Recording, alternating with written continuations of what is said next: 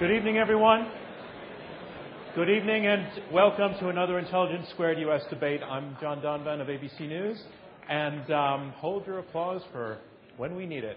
I just want to chat with you very briefly and ask people to move forward as much as possible. Very briefly about your role as the audience, because it's not passive. It's quite active, and I'll explain how and what you need to do. The first thing I want to explain is that we're being broadcast ultimately next week by Bloomberg Television globally and across the nation by more than 220 NPR stations, and that means an audience literally of millions of people. And to that end, I want to ask you to turn off all of your electronic devices completely. Even if they're on some sort of airplane mode, the microphones will still pick up the vibration. And you don't want your phone to be the reason that the broadcast is ruined. And I'll remind you at the end of the evening to turn them back on again. So as the audience, you have the critical role of being the judges in this debate. We are going to ask you to vote 2 times during the debate. At the beginning, at the very beginning, before you've heard the arguments, on where you stand on the motion, and again at the end. And the way we score this is that the team that has changed the most minds is the team that has declared our winner, as in that this is an event of persuasion. And the way that you vote, if you look at your seats, every seat has to the right-hand side, left-hand side, it changes every time, left-hand side, a keypad. And you will use that keypad to register your vote. If you agree with our motion that Islam is a religion of peace, you press number 1 when asked. If you disagree, if you're against the motion, you press number 2. And if you're undecided, you press number 3. The other buttons are irrelevant. And if you make a mistake, just correct your mistake, and the system will record your last button push. The other way in which you're active in this debate is at about the halfway point, I'm going to come to you in the audience for questions. And I want to have a very short talk about questions. I would really like them to be questions. Questions that are on our topic or very, very closely related to our topic that will provoke the debaters to continue the discussion, perhaps in a new direction, but related to what we're doing. What I'll do is microphones will be available to you in the audience. If you raise your hands, I'll find you. I'm going to pick 3 people. I'd like you to ask your questions in succession, and then I'll choose from those questions. I will make a judgment about whether they're relevant enough, and I will put those questions to the debaters. I'd really like you to think in terms of speaking in under 30 seconds, and I really would like it to have a question mark at the end. I want to discourage your debating with the debaters. I want to discourage you saying I have a 3-part question. I want to discourage you from saying I just have a few notes that I need to read. Really think in terms of a question, because if you don't, I'm going to cut you off and I'm going to disallow the question. But very often in these debates, the best moments actually come from the audience questions. So those are your 2 roles, to ask questions and move the debate along, and to vote well. And now I'd like to welcome our debaters to the stage. We're about to begin.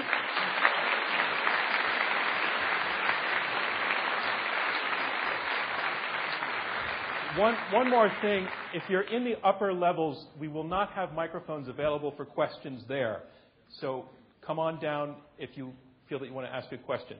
And now I would like to introduce the chairman of Intelligence Squared U.S., who makes all of this responsible, Mr. Robert Rosenkranz.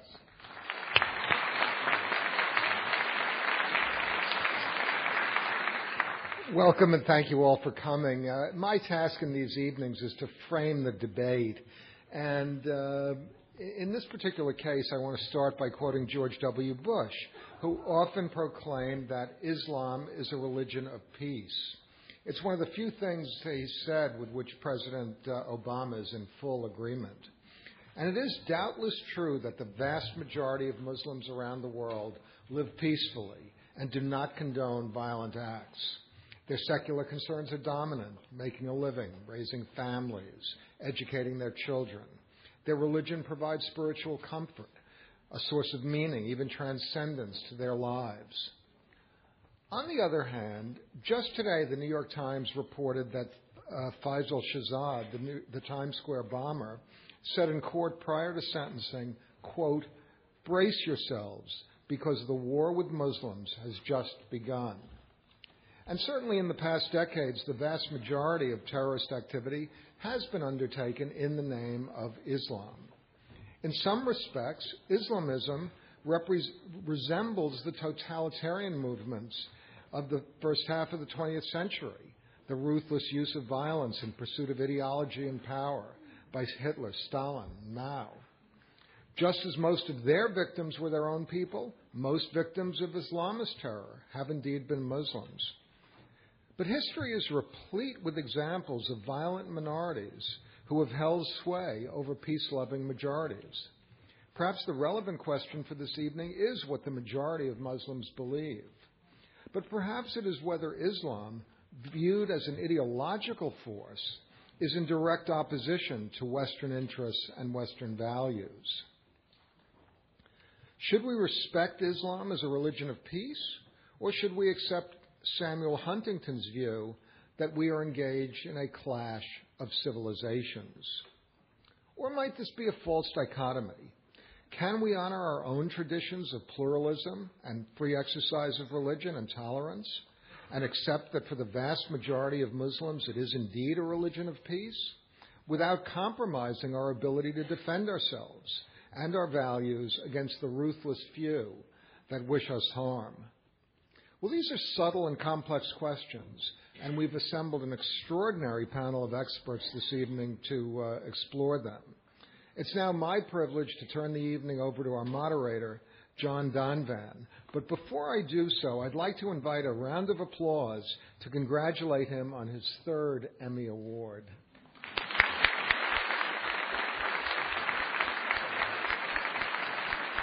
Thank you. I was going to ask for another round of applause for Robert Rosencrantz, and there it is. Thank you.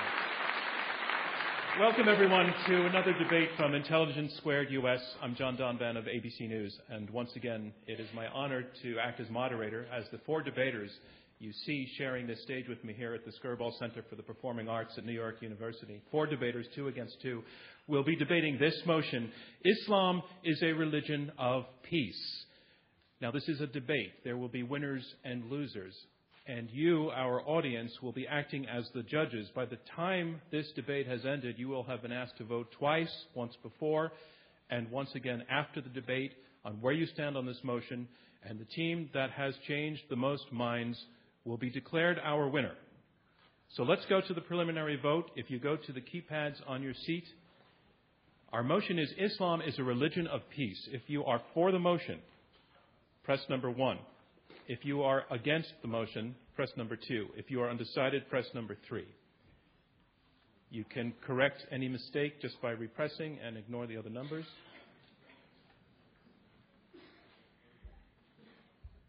And we will present the results of both votes for you at the end of the evening. And that's how we will know who our winner is. So, opening round, I'm going to put it this way.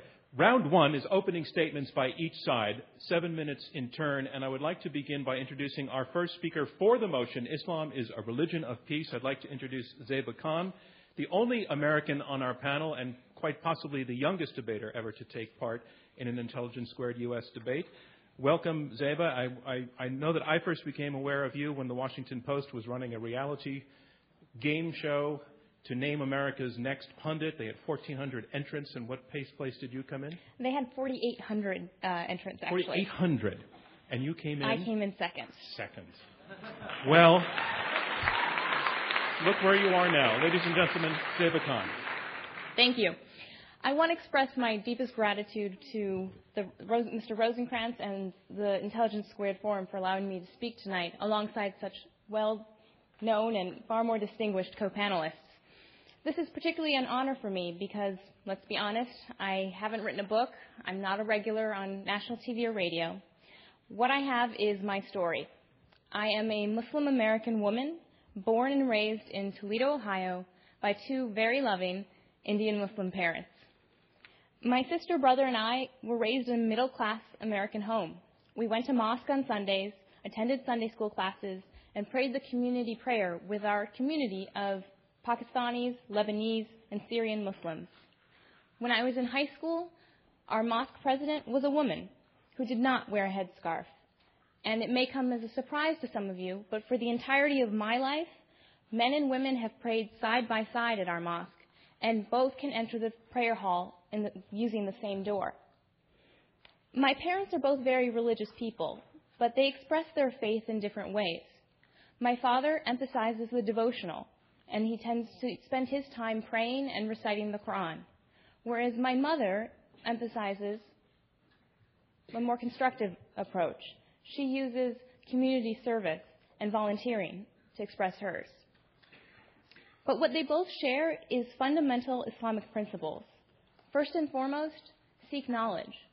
They urge their children, all three of us, to question, to have critical minds, and to doubt. They wanted us to engage fully with our faith and to question everything. They lived out the Quranic commandment that there is no compulsion in religion, and also that God said in the Quran, I made you into many tribes so that you might know one another. And as such, they enrolled me and my siblings in a Hebrew day school for 9 years, where we learned Hebrew, read the Torah, and prayed in a synagogue almost every morning. They always wanted us to learn about other faiths, and they always made sure that we knew the difference, though, between Islam and Judaism. But they always made sure we also respected our Jewish sisters and brothers in faith. My story is just one of 1.5 billion stories in some 57 countries. The Muslim population is one of the most diverse and eclectic in the world. We are Sunnis, we're Shias, and even in the Shia tradition, there are Zaydis, Ismailis, Ithna Asharis. There are numerous madhabs or schools of thought and Sufi mystic orders. Like Christians and Jews, Muslims can be observant, non-observant, reformist, humanist, secularist, extremist, mainstream, and there are even some Muslims who consider themselves culturally Muslim but are actually atheist. Now, the motion for you tonight is asking you to determine whether Islam is a religion of peace. And at first blush, that might seem a bit tricky to decide. After all, the Quran and the Hadith have verses in them that point to peace and justice and love. But there are other verses that are about violence against specific people. So how then do we reconcile these seemingly contradictory verses? How then do we decide whether Islam is a religion of peace? The only way to answer that question is to take an honest look at the people who practice the faith and how they interpret it. According to Gallup's groundbreaking study on what 1 billion Muslims think, 93% of Muslims around the world are peaceful, mainstream Muslims. 7% are what Gallup terms as politically radicalized.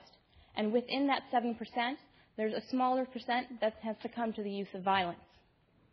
Any percent is too much. But we must remember that the violent minority of a minority are motivated by politics, not religion. As Gallup concluded, what distinguishes the politically radicalized Muslims from the mainstream Muslims is their politics, not their piety. Robert Pape, a University of Chicago political scientist, further confirmed this in his book Dying to Win, in which he came to the same conclusion, that the actions of terrorists are politically motivated, not through religion. The Tamil Tigers, for example, which are predominantly a Hindu group, used and pioneered the use of suicide bombing, did so for secessionist reasons, not for religious goals.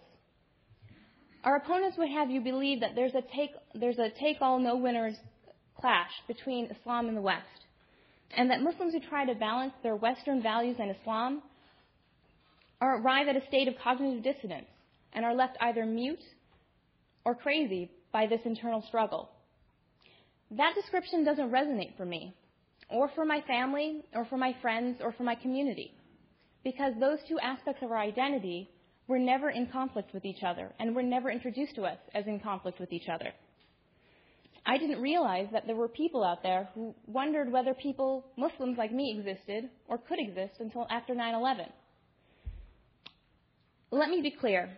There are some horrifically violent criminals out there who twist our faith to justify their hate and their violence. But I'm here to tell you they don't speak for Islam. Mohammed Hamdani, a first responder who died on 9/11, speaks for Islam.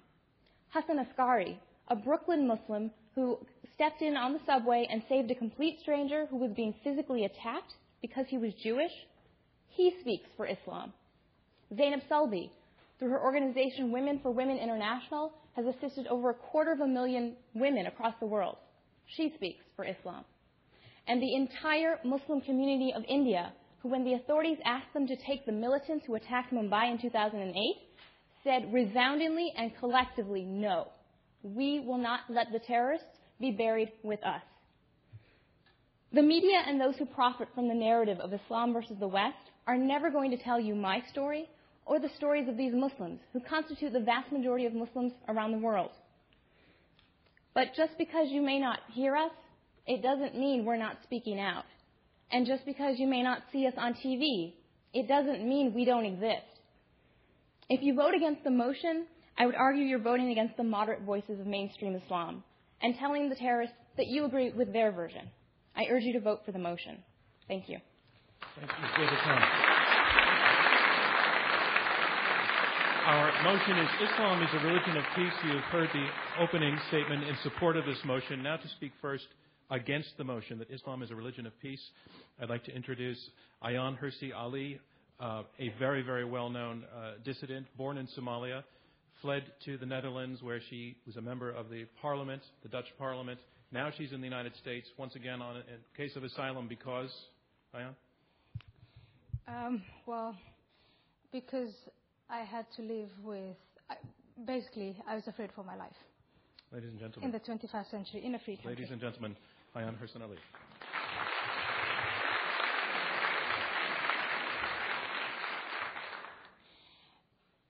Ladies and gentlemen, I'm surprised by the motion itself.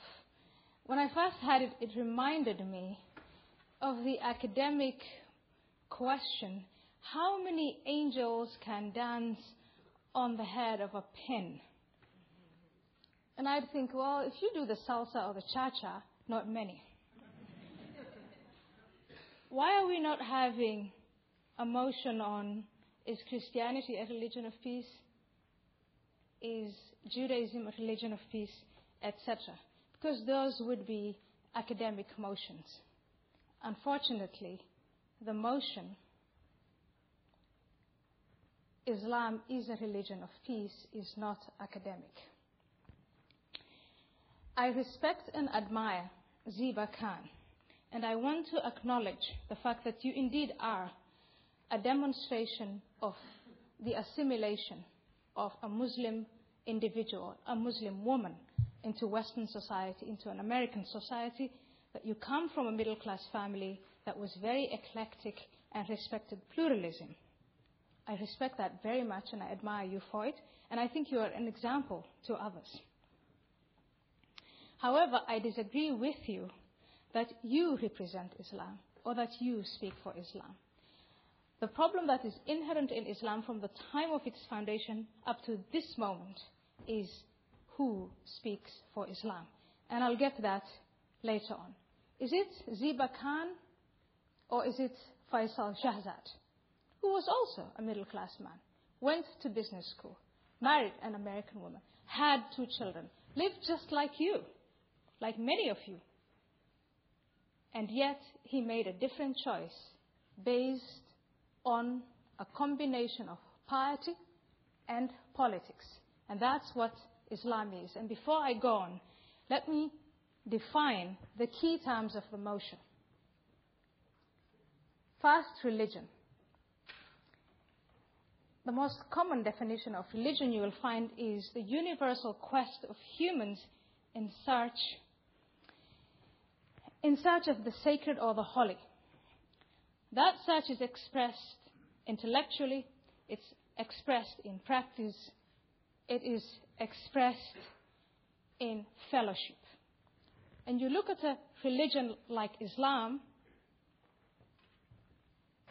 on an intellectual level, it was expressed by the founder of Islam as a demolition of all other gods. Polytheism had to end.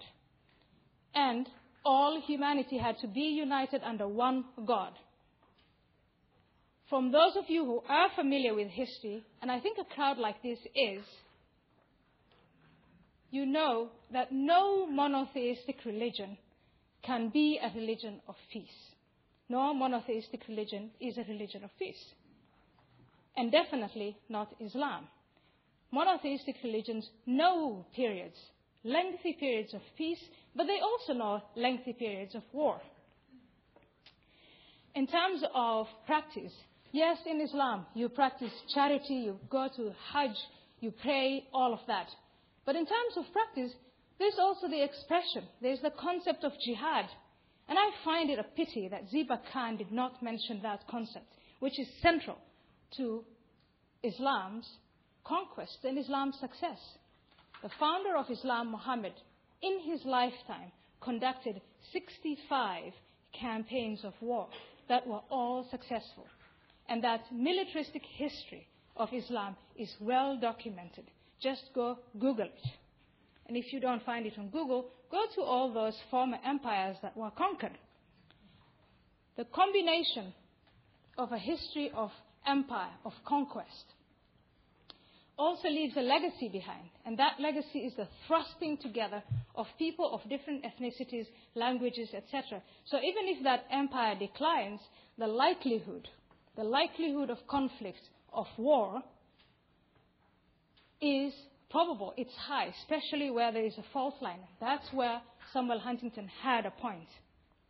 That history of militarism, combined with the legacy of empire, those 2 points alone belie the motion tonight that Islam is a religion of peace.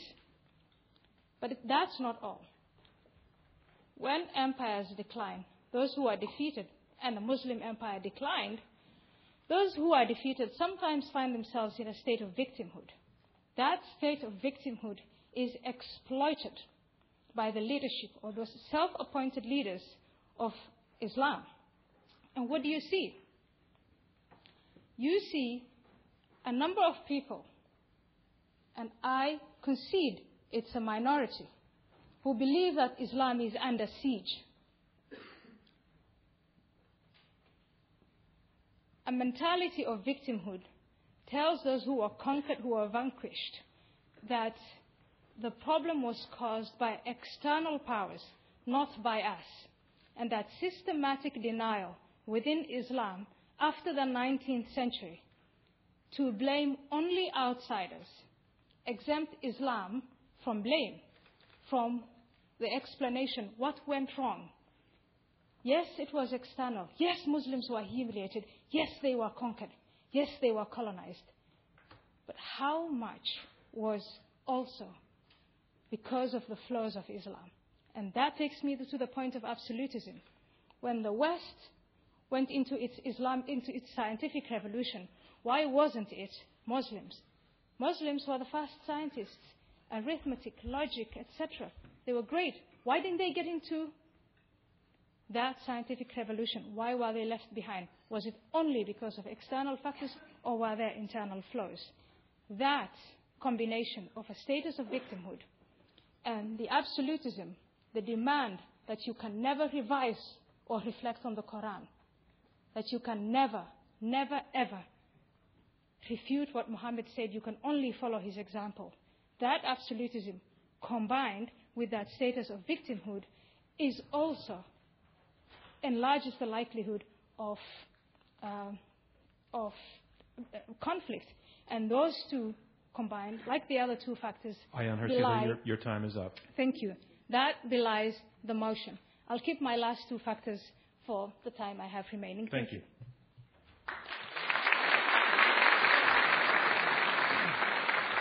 We are halfway through the opening round of this Intelligence Squared U.S. debate. I'm John Donvan. We have 4 debaters, 2 teams of 2, fighting it out over this motion: Islam is a religion of peace. You have heard from the first 2 debaters in their opening statements, and now on to the third. I'd like to introduce Majid Nawaz, who is director of the Quilliam Foundation. And he is, in a way, has an amazing biography. Several years back would have been America's nightmare. He was a radical. He was imprisoned in Egypt while on a trip there, though he's born in the UK, was in Egypt and tortured for being a radical, and something happened to you in prison. 180-degree turn in one sentence. What was it? In one sentence? Yeah. We're talking about 4 years there. Yeah. Amnesty International. But I'll explain that in my, hopefully. Fair enough. Ladies and gentlemen, Majid Nawaz. Thank you. Could I indulge the audience and just ask for a round of applause for Zaba's mum? She's just over there. I think she did a wonderful job. Yeah. To raise your daughter to speak Hebrew in the current climate is amazing, and I applaud you. Ladies and gentlemen, thank you for giving me this opportunity. I want to begin by just stating what this debate is not about. This debate is not about making excuses for terrorism. Basically, my career is to challenge extremism and terrorism in the West and also in Muslim-majority countries. I've just flown right in from Pakistan, where I've been building the foundations for the first nationwide social movement to challenge extremism and promote democratic values in Pakistan. And I'm proud to announce that just today, we gained our 10,000th member on Facebook. So this debate is not about making excuses for suicide bombers, even inside Israel. We make no apologies and no excuses on this panel for terrorism, for extremism, and for people who kill innocent civilians, including inside Israel. This debate acknowledges, we on our panel, Zeba and myself, acknowledge that Muslims do need to speak out against extremism and to challenge it, and more Muslims need to do that more actively. We acknowledge that Muslims bear a responsibility in reclaiming their faith from those, the minority, who have hijacked Islam and who have captured the public imagination in their definition of Islam. We acknowledge that, and I am, in my own person, a manifestation of that effort, as is Zeba in the way she was raised. So we acknowledge that as well. This debate, in fact, is an appeal. It's not, also, before I move to the fact that it's an appeal, it's also not a threat. So we're not going to argue here tonight that if you don't vote for the motion, that somehow Muslims are going to rise up and attack you for insulting Islam. That's not the case. This is an appeal. And it's an appeal to your good sense and your good character and to what you know inside you. This is actually not a debate for Islam at all. This is a debate for peace. And we are not arguing for Islamic peace. We are arguing for Islam to be, with all other religions and all other beliefs and those who have no faith, to be part of the effort to create peace in the world.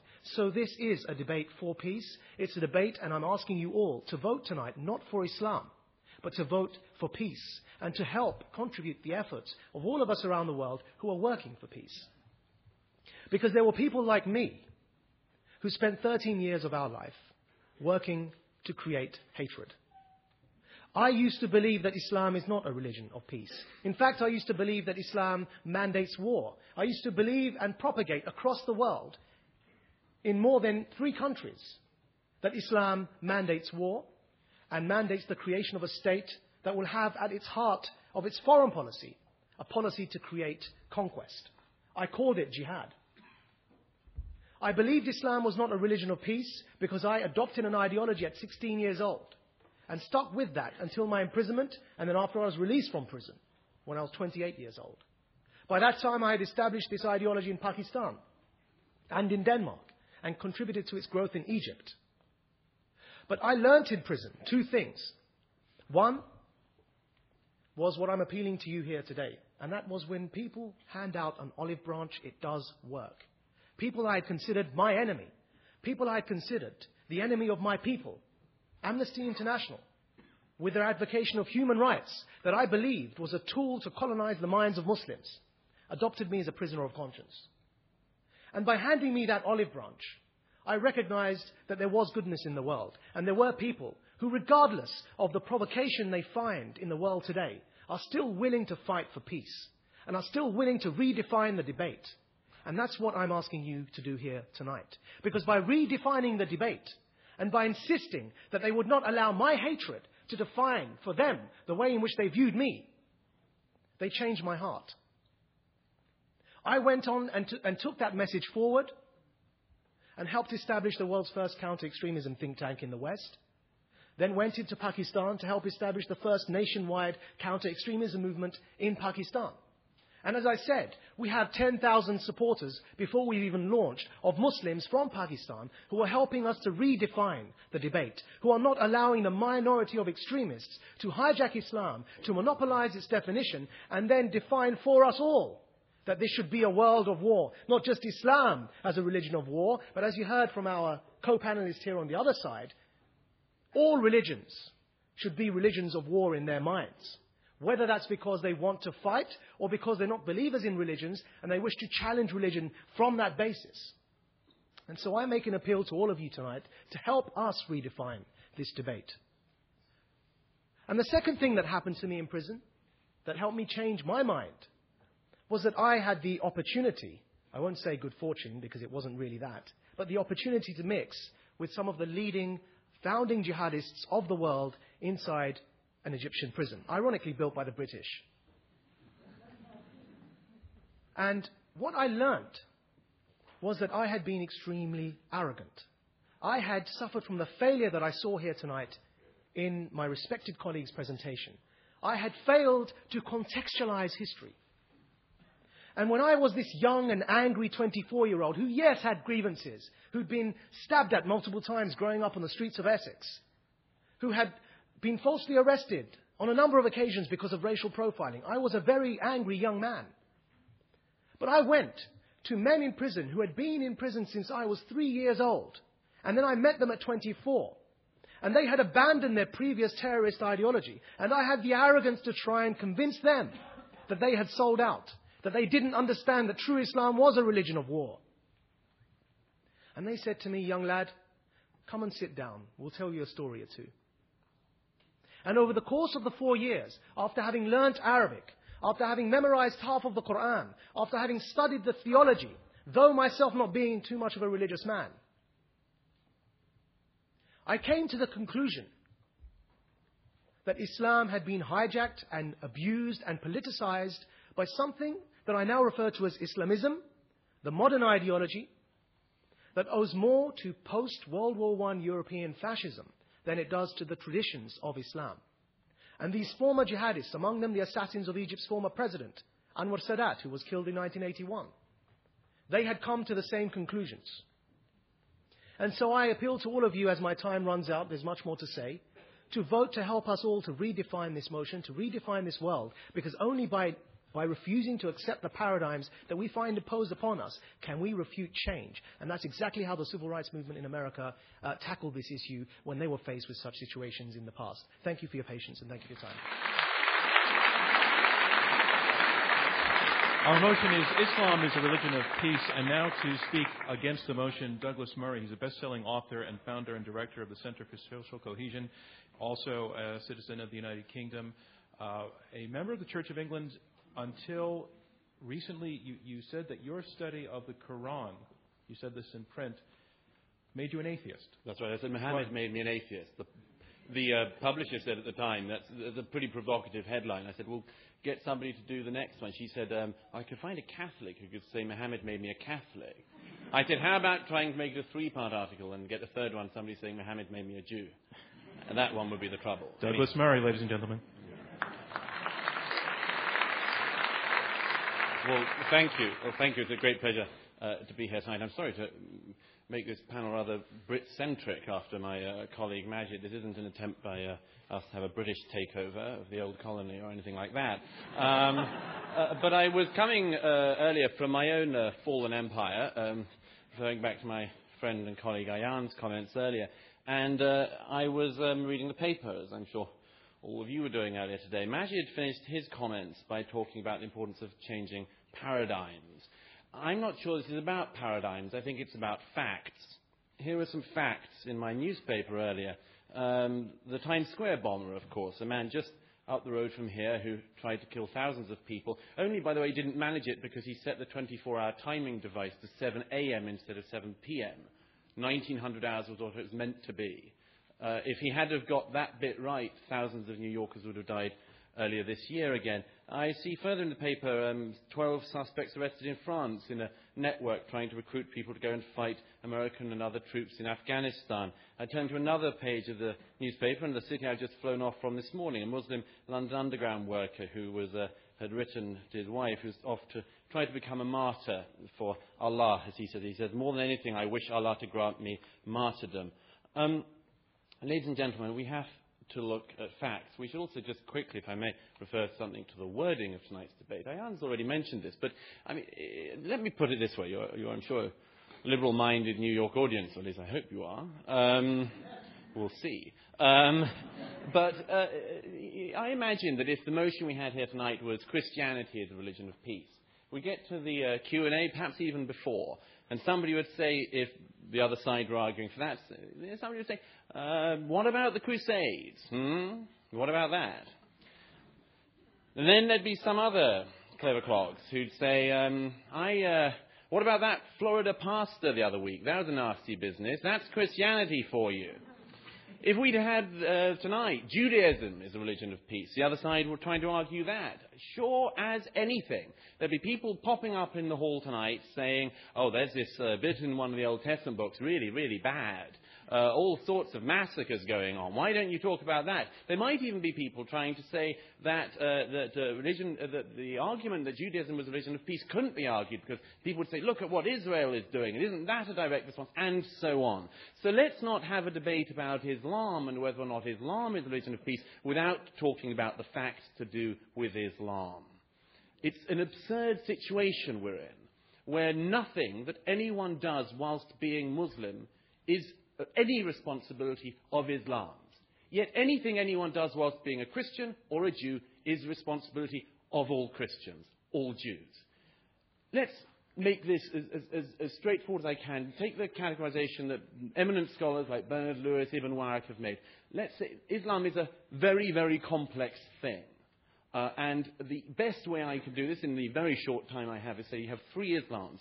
Islam 1, 2 and 3. Islam 1, the Quran and the life of Muhammad and the Hadith. Islam 2, the tradition of the Sharia. Islam 3, what Muslims do now. The first of those things, Islam, the Quran and so on, is bad. It is bad. There is a lot of violence in it. And what's worse, the peaceful verses are superseded by the violent verses. The violent verses also, sadly, are more numerous in number. Then you've got the life of Muhammad. Again, a bad man. A very bad man, it has to be said. Not a great role model, if you look at it. Takes child brides, abuses a small girl, multiple wives, himself a warrior, himself a war criminal, himself beheads Jews. This, I would have thought, would be a signal of not great peacefulness. Then you've got the tradition of the Sharia. Again, not great peacefulness. Still, no schools of Sharia that people in this hall would want to submit to. And thirdly, what Muslims do now. Thankfully, there is some hope in that one.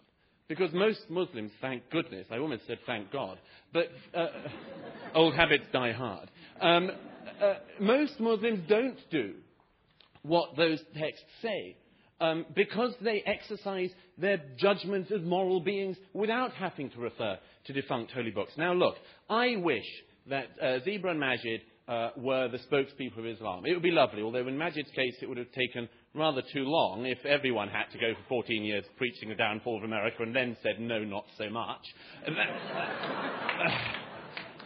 But we are where we are. Anyhow, I wish they spoke for Islam. It would be great. But the fact is that tonight, the organisers of this debate asked a number of clerics. None of them would show. Specifically, they wouldn't show and debate against Ayaan Hirsi Ali. Myself, I don't think they cared. But no, it's very interesting that. They will not debate. Time and again, the actual leaders of your religion will not debate this. And you're left with people like we have here. The reason why is, of course, is that the leaders of the religion show such terrible lessons. It is not a small thing. It's not as it were a detail. It's not like a wacky Florida pastor. That you've got the largest Sunni state of Saudi Arabia, the most important Sunni state in the world, the most extraordinary closed prison of a society. It's not a detail. It's not a one-off nut job. The Shiite Republic of Iran is what it is, led by the people it's led by. That is not an accident. It's not a detail. The thing that worries me is that although tonight we hear from the fellow panelists here about how Islam is a religion of peace. The fact is that the people who are making the decisions in the religion, the people who are preaching the religion, the heads of that religion, people like Sheikh Qaradawi, who broadcasts anti-Semitic, the most appalling filth every week on the main networks, that is the faith that's speaking for you guys. I wish that, Ziba, you were on every week on Al Jazeera, but you're not. Qaradawi is. The problem is that Islam is an unstable component. As a religion, an unstable component. 1,000 years ago, the Mu'tazilites tried to reform the religion. They were wiped out. The fact is that Islam is many things. Many, many things. But to say it's a religion of peace is nonsense. It's to ignore reality. It's to ignore very difficult but necessary facts. Not paradigms, but facts. To say that Islam is a religion of peace is to say something based entirely on hope. It's to elevate a hope into truth. And I hope, as you all know, history teaches us that's a very bad thing to do. Thank you. Thank you, Dr. Charles.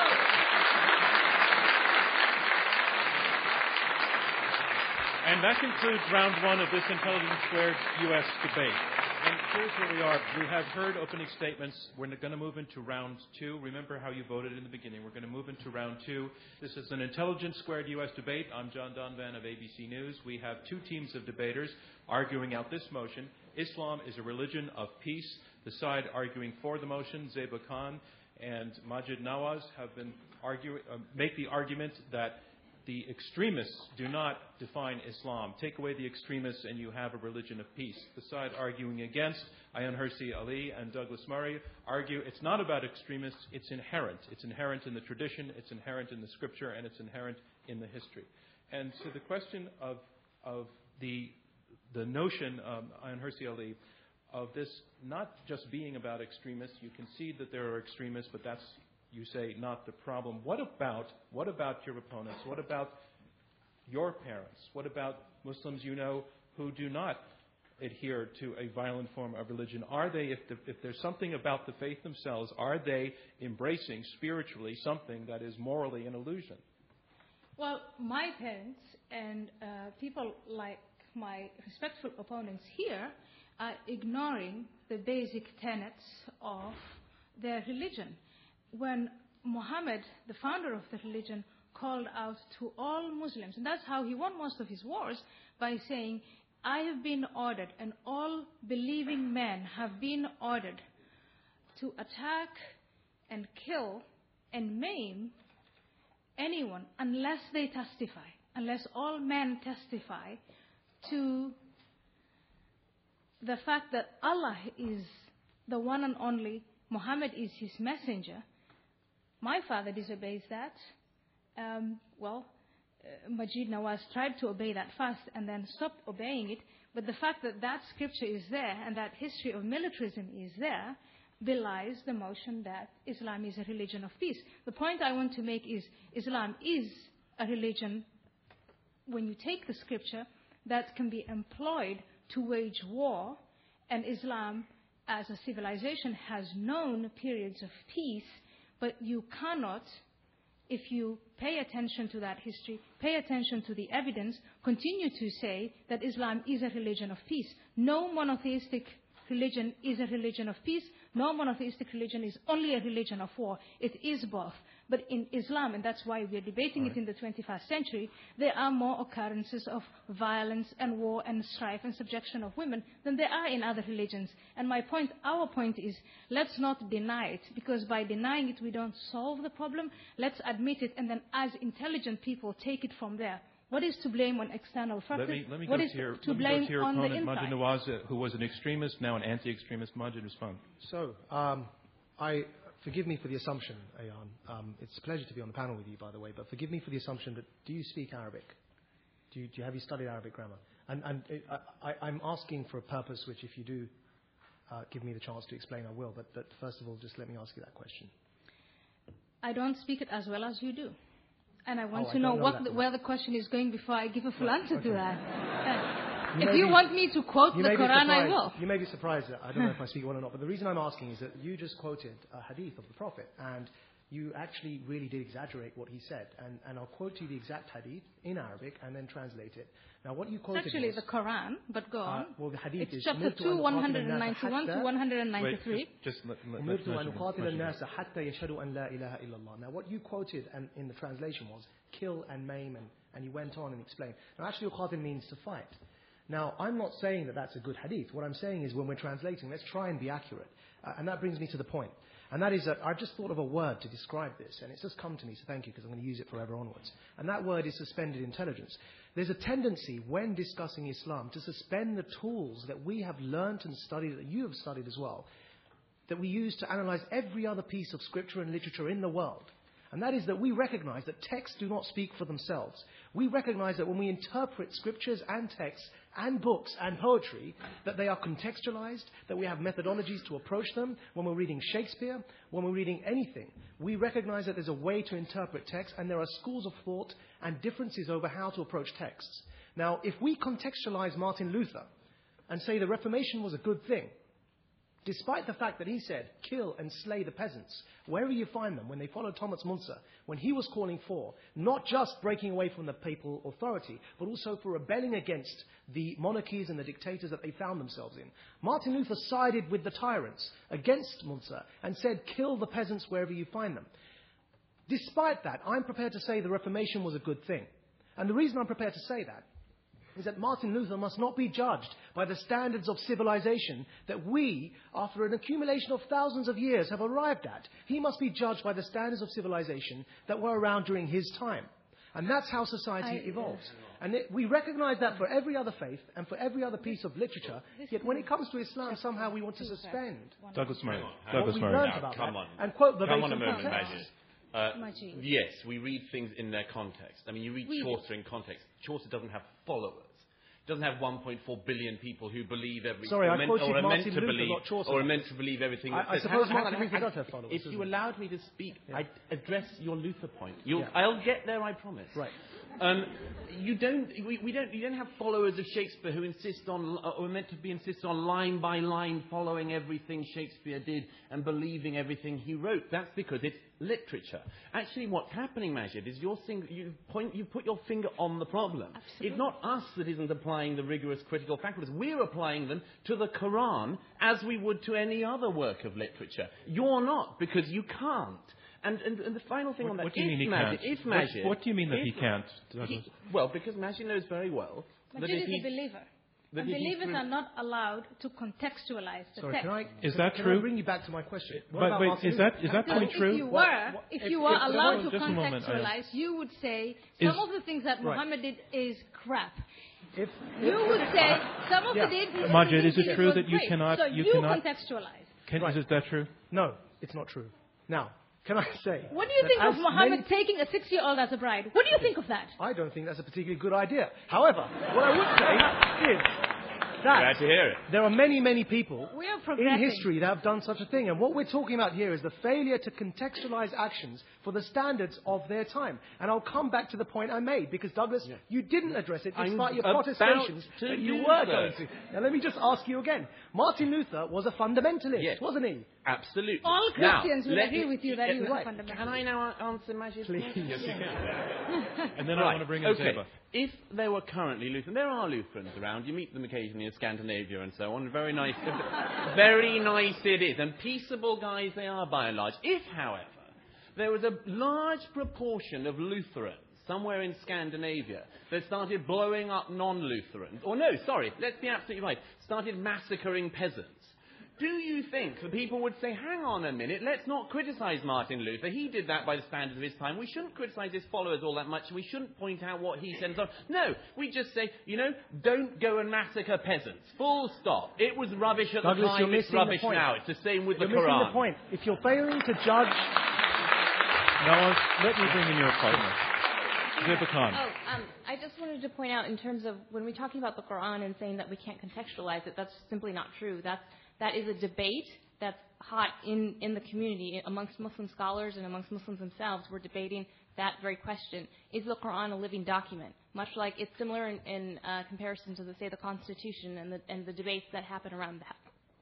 Around that. The fact is, scholars say that when you look at the Quranic Arabic, there can be, 2, 3, 4, 5, 6 interpretations for every word. There's only certain things in the Quran that scholars agree are concrete, like the concept of God, afterlife, things like that. But beyond that, there is a wide range of interpretation, which is why there is a history that not many people look at, and that's part of the problem, that nobody's actually looked at the history of debate within Islam about every sort of aspect that can come to mind. I disagree with that. The reason why I disagree with it would be more accurate, Ziba, if you said the scholars that you find attractive say that. But there are a bunch of scholars with a great number of following in Islam, all of them are self-appointed, by the way, because there's no hierarchy, there's no seminary of Islam, except a University of Al-Azhar, and we know the products of Al-Azhar. But there are scholars like Bin Laden who say we have to take He's not a scholar the Quran. By anyone's Well, he measure. has the greatest following. He has That's the not greatest true. following. The Islamic Brotherhood, Hassan not true. al-Banna. When you look at the Sunni Islam, when you look at Ayatollah Khomeini in the 20th century, the most influential guy of Shia Islam, another self-appointed scholar, you have all of Sheikh bin Baz. He has the greatest following. Sheikh al-Qaradawi. Maybe these are individuals that are not attractive to you, but then it would be more accurate if you stated that. They are attractive to many Muslims, not thousands, but in the millions. And what they say, and that's why they're influential, is they challenge every single Muslim individual. Are you a true Muslim? If you are a true Muslim, you live by what the Quran dictates, you follow the example of the Prophet Muhammad. Their interpretation, and those though. scholars who insist on that are far more influential, far more powerful than your soft-spoken, wonderful, cuddly scholars. Well, Majid Nawaz. So, Ayan, you just quoted Bin Laden as a scholar and Hassan al-Banna as a scholar. Bin Laden, for those of you who don't know, is an engineer, a qualified engineer. So don't know him. Why don't you define who is a scholar? Don't know his history. He's a qualified engineer who comes from one of the richest construction families in Saudi Arabia and was educated in the elite private schools of Switzerland and Saudi Arabia. Hassan al-Banna that you refer to was a school teacher. And in fact, what you find common with all of the movements that you're worried about and that I'm worried about and we're all worried about are that they are founded by people who do not have a theological background. Now, for all we think of Al-Azhar and their very conservative views, what we don't find is that Al-Azhar produces the likes of Bin Laden and Hassan al-Banna or even Maududi, the founder of the Jamaat Islami in the Indian subcontinent. Maududi was a journalist. Sayyid Qutb, the founder of modern-day jihadism, was a literary critic who came to America on a scholarship in the 1950s to study literature. He was not a theologian. So coming back to the point, why don't please, you name Ayan, a number don't of scholars define who are influential for who the are whole not? world who a Muslim scholar is. Because actually the people you refer to were not qualified theologians. But don't you touch on the problem by admitting this? Don't you touch on the problem that is inherent in Islam after the death of Muhammad? That the problem of who speaks for Islam has not been resolved. It could be the two of you. It could be Bin Laden. It could be Al-Qaradawi. It could be Faisal Shah. I want to go directly, Ayan, to the question he just asked. What does that have to do with Islam being a religion of peace? If you're almost making the argument that Islam is what you want it to be, depending on how you behave. So if you behave peacefully, is it not a religion of peace to you? That is a brilliant question. When you can start by saying Islam is a different thing to 1.57 billion people.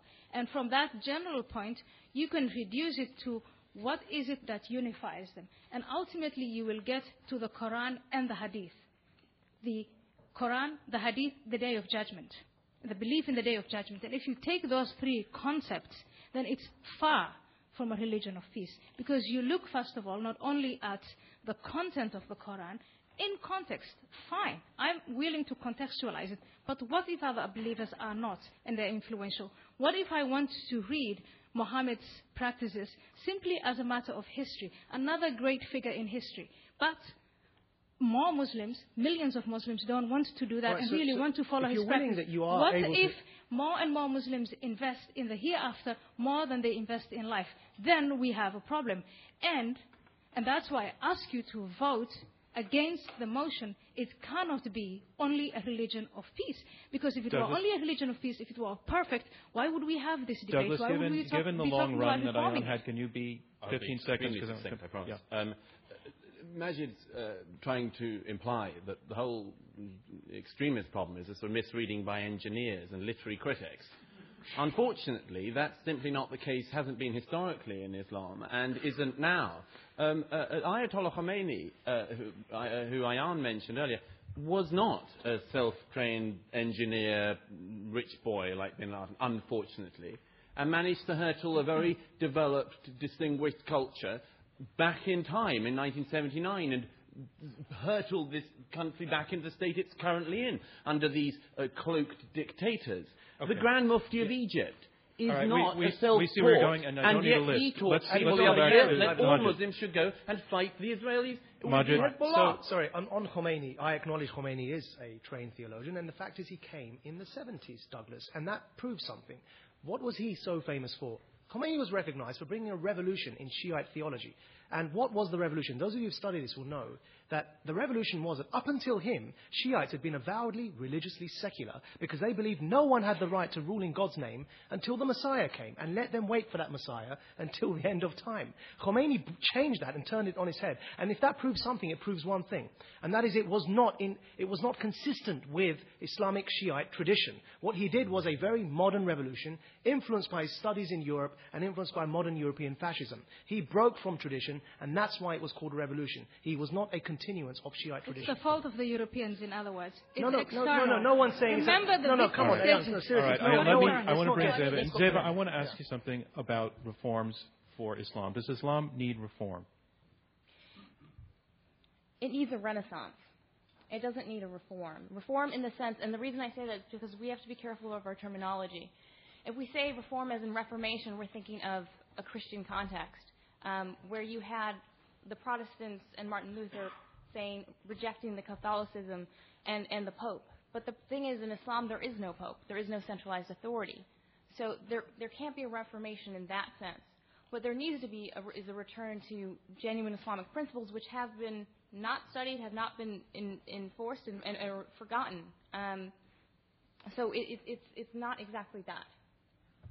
All right. But a return to genuine Islamic principles is exactly what Al-Qaeda is advocating. No, that's not actually what they're... No, that's actually incorrect. A return, a rebirth, Al-Qaeda, the difference between Al-Qaeda is exactly what all those extremist the radio cannot make sense of two voices, and I'm talking now, too, at the same time. So I'm going to be quiet. I'm going to give you 20 seconds to make that point, and then I want to hear back. So think 20 seconds.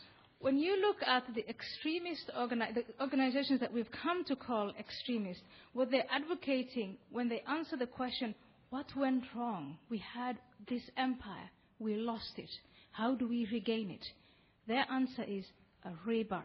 Let's go back to the origins, a revival of it. Is that what you want, Zeba? No, they actually covert the language for their own political purposes. Al-Qaeda is not calling for a return to Islam or to original Islam or anything like that. They're actually using Islam as a cover for their political grievances. When you look and ask Muslims, ask 1.5 billion Muslims, when you look at the mainstream, they're 90%. They're peaceful and fine. When you look at the politically radicalized, when you ask them, what do they fear most? They say Western domination and occupation. But when you ask mainstream Muslims what they fear, they say economic issues, unemployment. There's a clear difference. And so they are not, what we can determine from that is it's not religion, because religiosity between the two is indistinguishable. How pious they are, indistinguishable. It's the one factor that makes the difference is what they focus on and their grievances against, perceived grievances against the West. Douglas Murray. But don't we get back to one of the core problems which you still haven't addressed, which is the life of Muhammad and his teachings? Which is as follows, is that if a Christian group decides to go back to the teachings of Christ, the worst stuff they find is the Sermon on the Mount of Olives. They can find one verse where Jesus is said, I think the Gospel of St. Matthew, to have said, I come not to bring peace but a sword. But the rest of it is all love thy neighbour and all that sort of stuff. If you're a Christian group looking to go back to the sources of Christianity, you just find a lot of, hippie stuff for a lot of modern people. So what is it about this religion we're talking about tonight that you say is a religion of peace, that when people go back to the origins, they find a founder who was violent, teaching violence? See, this comes back to what you mean by people going back to the origins. And I refuse, as does Zeba, and as we're asking for all of you to do, is to refuse for Islam to be hijacked and monopolized by the bin Ladens of this world who want to tell you what it means to go back to the original sources. Now, if that was the case, then I ask you, why is it that in Bangladesh, where there was a free and fair election, the Islamist party lost roundly? They completely lost the elections. In Pakistan, where there were recent elections, the Islamist alliance in the north that came to prominence after the occupation of Afghanistan, they completely lost all their seats. So the Muslims in two of the most populous Muslim-majority countries in the world, as is the case in Indonesia, whenever they have a chance to vote, they do not vote for the Islamist extremists. And time again in elections across Muslim-majority states, they have proven that their interpretation of Islam, and they are the majority, is not the interpretation of Douglas, Ayan, and bin Laden. Now, I don't want to be in that camp. All right. I want to take a little break and move on to the topic and the status of women in Islam. I'm John Donvan of ABC News. This is an Intelligence Squared U.S. debate. We're at the Skirball Center for the Performing Arts in New York City. Our motion is Islam is a religion of peace. We have two teams of two arguing for the motion, Zeba Khan and Majid Nawaz, and arguing against the motion, Ayan Hirsi Ali and Douglas Murray.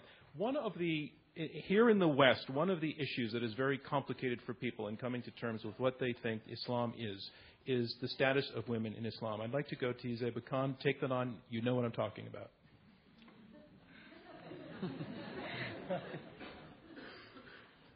The perception is that for a lot of people out looking at the Muslim world, Muslim majority countries, is that Muslim women are somehow, they aren't, they're subjugated, that they don't,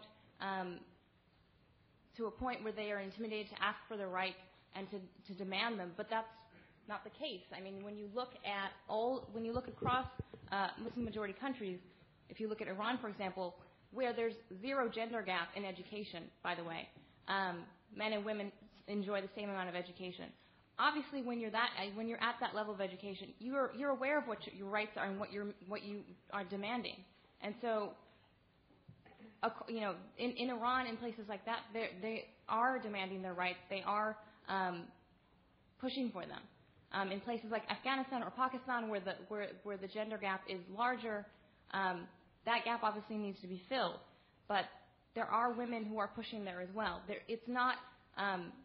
It's women that are stepping up and taking the lead on this. Other side response? Ayan Hirsi Ali. Well, when I try to define Islam as a religion there is expression. What you find in the Quran is expression after expression, verse after verse, and also in the Hadith that women are subordinate to men, that they have a guardian, they need to have a guardian. Their testimony is worth half of that of men.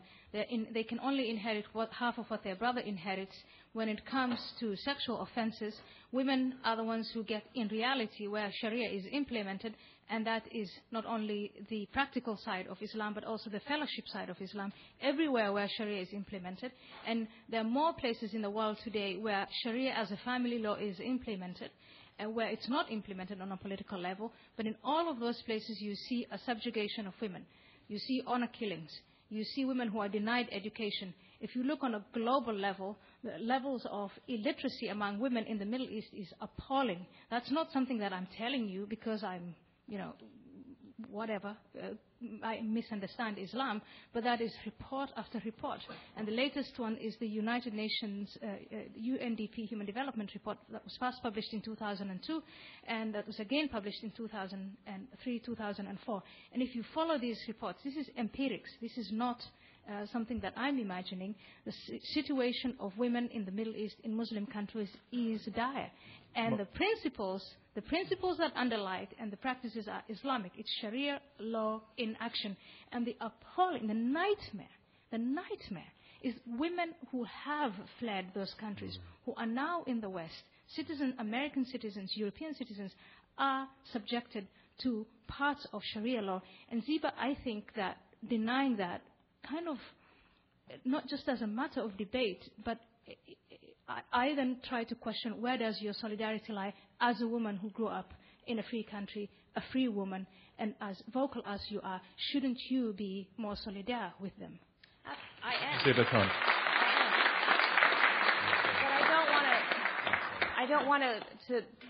I absolutely am, and as all women should be, and actually all human beings should, to demand the rights of equality. In fact, most Muslims want equal rights for the women in their societies. And if it goes to, just go to the research, go to the polls, go to the research and what it says. When you ask men, should women have equal rights? Majority in the countries surveyed in the Gallup survey said yes, they should have equal rights, including in Saudi Arabia. I want to acknowledge that a lot more needs to be done and a lot more needs to be said about eliminating some of the practices that you refer to, Ayan. And I recognize that there are practices in Muslim-majority societies across the world that are repugnant, not just to a Western mind, but generally to any decent, rational human being. But I want to approach this being a man, and the first man on the panel to comment on this question. Great. I want to approach this from a slightly different angle, and that is this, that many of you in the audience are men, and if the law of average was to fall true, then you'd be probably around 50%. Now, how many of you would be comfortable with your spouse, your wife, as your boss at the same time? And it may sound, it may actually be a truism, because for many people in a marriage, the boss is the wife. But the reason I'm asking that question is that even in times like today, many men find that uncomfortable, to be married to their boss. And yet, Ayan, who referred to these practices that were repugnant to us and said that they are sourced in Islam, the founder of Islam, the Prophet Muhammad, his boss, his first wife, was his boss. And many people don't know that. And so what I want to demonstrate by this point is that it's a complex matter. There are practices in Muslim-majority societies that we need to reform, but it's too simplistic to trace them back to the life of a man who lived 1,400 years ago, and in many of his practices was quite revolutionary for his time, and in others was like every other man during his time. So the fact that Douglas referred to the fact that he had a bride that was underage is something which we can now look back on and say that was an awful practice. But just as we look back on many things that Romans did and say that was an awful practice, just as we look back on many things that Martin Luther did and said that was an awful practice. But we don't judge these men by the standards that we have today. Let's bring in Douglas Murray. No, we do, and we should. We should, Majid. And may I say, it's a bit too cutesy to compare a man who raped a 9-year-old girl repeatedly with men being, the wife's a bit of the master of the household and so on. A bit too cutesy and a bit too much avoiding the issue, which is this, that this is actually a very real concern, which doesn't just apply in mid-7th century Arabia, but today, here and now, in Britain, in my own country, we now have, thanks to an arbitration act put into a law in the 1990s, whereby people can have civil disputes arbitrated under laws that they can decide on, that we now have Sharia courts in Great Britain. And the Sharia courts that in Great Britain are operated by people who are actually clerics. They are religious authorities. There's one at the moment, Siddiqui in Leicestershire. Now this man runs a set of Sharia courts. A couple of years ago, it turned out that we found out a little bit about the sort of thing he was deciding. And sadly, again, it's not reformist stuff, because when you go back to the Sharia, people take the lessons from it and they make judgments like the following. Six women who had gone to the Sharia courts because they were being physically abused by their husbands. They were persuaded to drop the cases because this should be a matter between a Muslim woman and her Muslim husband and the Sharia court. This should not be a matter for the police in Great Britain in 2008. That stinks. What's more, there was in another case, a local Muslim man died. His will was arbitrated by Sharia because that was what happens now in 21st century Britain. And the arbitration of this man's will gave half the inheritance to the daughters as to the sons of the man, because that's what you have in the Quran. But so it's all very well to say just that actually said that he agrees with you that this stuff needs to change. But the point is that when you look at the courts that are doing this, when you look at the religious authorities, when you look at the clerics, the judgments they're making, those are the kinds of judgments. I wish that Majid would get some clerics on his side who could set up rival Sharia courts that didn't decide that women were second-class citizens. But sadly, at the moment, that is the case. So, Douglas, actually, the irony was, as you know well, that the person who came out most publicly in support of those regrettable Sharia courts in the UK was the Archbishop of Canterbury. And we at Quilliam opposed their creation. And actually, many Muslims in Britain do oppose their creation because it raises the question. Islam has never had a clergy. It's never had a pope. And so when you try and institute Sharia courts as law, the question arises, whose Sharia do you follow? Now, that's an internal debate that's going on and raging, and that I am part of in Pakistan, for example, because there isn't one version of Sharia, and everything you've referred to is bad. We condemn these practices, but the fact is we can't be reductionist, essentialist, simplistic, lack nuance and call it Sharia, because there isn't one Sharia, as you well know, just as there isn't one reading of Shakespeare. All right, I want to move on, and when we come back, we're going to take questions from the audience. All right, so we're going to go to questions from the audience now, and if you raise your hand, what I'll do is take a cluster of questions and then start presenting them to the panel. And I just want to remind you, if you'll get a microphone, please stand up and hold it about 2 fists away from your mouth so that the radio can pick you up. And please keep it as terse as possible right against the wall there. And blue shirt here. And eyeglasses and green. All right. So you get 30 seconds to ask your question. It makes me nervous that you've got something written down on a piece of paper. Under 30 seconds, I promise. All right, go ahead. Zeba, in your opening remarks, you said that Islamic terrorists are motivated by politics, not religion. Considering that Islamic terrorists make up a majority of suicide terrorists in the world today, what's happening to Muslims politically that isn't happening to any other major religious group that can account for the disproportionate amount of terrorism coming out of the Islamic world? Bingo. That was a good question. That is the model. Yeah, that was a great question. Your number, I'm going to take the questions and then number 2. Yeah. Yes, I'm ready for you, sir. Oh, I'm sorry, there, with the microphone. Yes, you, sir. My question was relatively similar, but I'll make it. This has to do with the Muslim community's reaction to suicide bombings. You stated there's 1.5 billion Muslims, and yet the silence of this community on suicide bombings, the justification, the rationalization, the wiggles from the community, from the religious community, from the Muslim states, Arab states and Muslim states, is something that in the West we find puzzling. How would the panelists react to that? Thank you. And third question?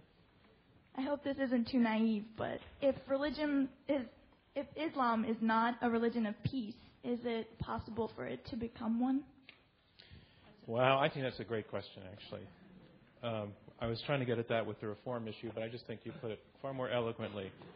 So I'm going to take all those questions because I thought they were all good. Seba, do you want to take the response to the first one? Basically, why the preponderance of terrorism, the questioner is saying, is committed by Muslim extremists. Why are we not seeing that happening from other groups? So what I can't say is, I know that it's a complicated question. And so you have history involved, you have different factors that contribute to the answer. What I can say for sure, just based on looking at the studies that come out, is that the level of religiosity, the level of piety of violence of terrorists, compared to mainstream Muslims, is virtually there's no difference. So it's literally when you ask them how practicing they are, how often they attend services, things like that, it's literally the same. So that can't be the distinguishing factor. But what we do know, as I mentioned earlier, is when you ask them, the one big difference is when you ask them what they fear the most. And they say their perceived idea of Western domination, which is very similar to what we hear from our opposition, a perceived fear of Islamic domination. And so when you compare that to the mainstream, who just want to get a job. Would the other side like to respond to that question as well? Or to the answer that you heard? And if not, we'll move on. Well, I'll move on. Okay. Can I just add something? Sure. No. Sorry. There's also, I think, just to add something, that the preponderance has a lot to do with the spread of a certain ideology that I refer to as Islamism that has arisen in the post-colonial context and that was exported to the Middle East through geopolitics. Now, what happened was that there was a need for a cause to resist against colonialism. And Britain was a secular liberal country. The cause of the ideology that the Arabs adopted, who were resisting initially, it was Arab socialism, Baathism, and that morphed into Islamism, which owes much of its origins to Arab socialism. And so what we find is that the spread of this ideology, pretty much like how post-World War I Europe, with the identity crisis that emerged after the Weimar Republic, led to the growth of fascism in Europe, with fascism in Italy, Nazism in Germany, and totalitarian Stalinism in the USSR, we see the same thing playing out post-empire in the Middle East. So what it's related to is the spread of this ideology that has hijacked the minds of many young Muslims. And yes, Muslims need to do more to challenge this ideology. We are trying to convince them of that. But this is a very modern phenomenon. I remind you, Khomeini is a modern phenomenon, and he created a revolution where he flipped Shiite theology on its head, as are the others. Bin Laden, Sayyid Qutb, they are all modern phenomena. Okay, Majid, you have awakened the other side on this topic. Yes, because Should have kept my mouth shut. I am Hirsi Ali. Majid, what you're saying is Islamism is invented by the British. Islamism has nothing to do with Islam. External, external, external. Those poor Muslims who are seduced with the Quran and the activities of Muhammad, their own culture, their own convictions, their own history, they have, they are only the victims. Ideas inspire. Ideas unite. Ideas people bring together. And Muhammad succeeded first and foremost in uniting a disparate Bedouin desert Arab group of people. And they unified and they conquered. And when it worked, it was all Islam. When Muslims were successful, when they conquered lands, it was all great. It was Islam. Now that we're faced with this problem, it's Islamism. It was created by the British Empire. Well, I just want the other side. I don't think we will ever be able to address this issue if we systematically refuse to acknowledge, and that is what that side of the panel is doing. Let me finish it. Yeah. To systematically refuse to acknowledge the flaws of Islam. I grew up as a Muslim. I left Islam. Why did I do it? Because I couldn't hide away from the blemishes. And I believe we can improve that. I can believe we can inspire young Muslims and the youth boat. There are millions and millions of young Muslim men under the age of 30. That in itself is a source of violence without it being Muslim. We can inspire them if we can only acknowledge that part of the problem is us, not just the British Empire. I'm not saying it's the fault of the British. If I was going to say that, I would have joined a very successful British law firm. What has Islamism got to do with Islam? I'm saying to you, I would have been a lawyer and I would have got on with my life. I'm taking responsibility for that, and I'm trying to get others to take responsibility for the growth of Islamism within Muslim minds and challenge that. So no one's blaming the British and no one's claiming the second question was on the topic of, and you almost got to it in your last answer, Majid, but the second question was, where is the clear-cut, broad condemnation of terrorism from Muslim leaders? Yeah, so there have been many such fatwas or pronouncements against suicide bombings. In many cases, they're not reported. There does need to be more. However, I'll give you an example of why in some cases there aren't more. Now, recently we at Quilliam publicized a fatwa by Dr. Tahir al-Qadri against terrorism, a no ifs, no buts condemnation of suicide bombing and terrorism that Douglas, always a pleasure to speak with you on the panel, supported. And was quoted in the press as supporting Dr. Tahir al-Qadri's fatwa against terrorism. Now, the reason why there aren't many more such examples, though there are quite a few, is because prior to Dr. Tahir al-Qadri issuing this fatwa, his colleague, who was also from the same way of thinking, was assassinated in Pakistan, was killed by a suicide bomber in a mosque where all the other congregants who were praying were also blown to smithereens because he had the guts to simply give a sermon in that mosque condemning suicide bombings. And so this is why many people are scared, because it takes guts, I tell you, to go into Pakistan and try and challenge these extremists. That's a country that doesn't have much rule of law. It's a country that's struggling against the so-called Pakistani Taliban from taking over a third of their country. And they're fighting that fight on the front lines. And there are those who are brave enough just to give a speech to condemn terrorism, and they're blown to smithereens in their mosque while praying. And surely they're religious people. They were praying in a mosque, Douglas.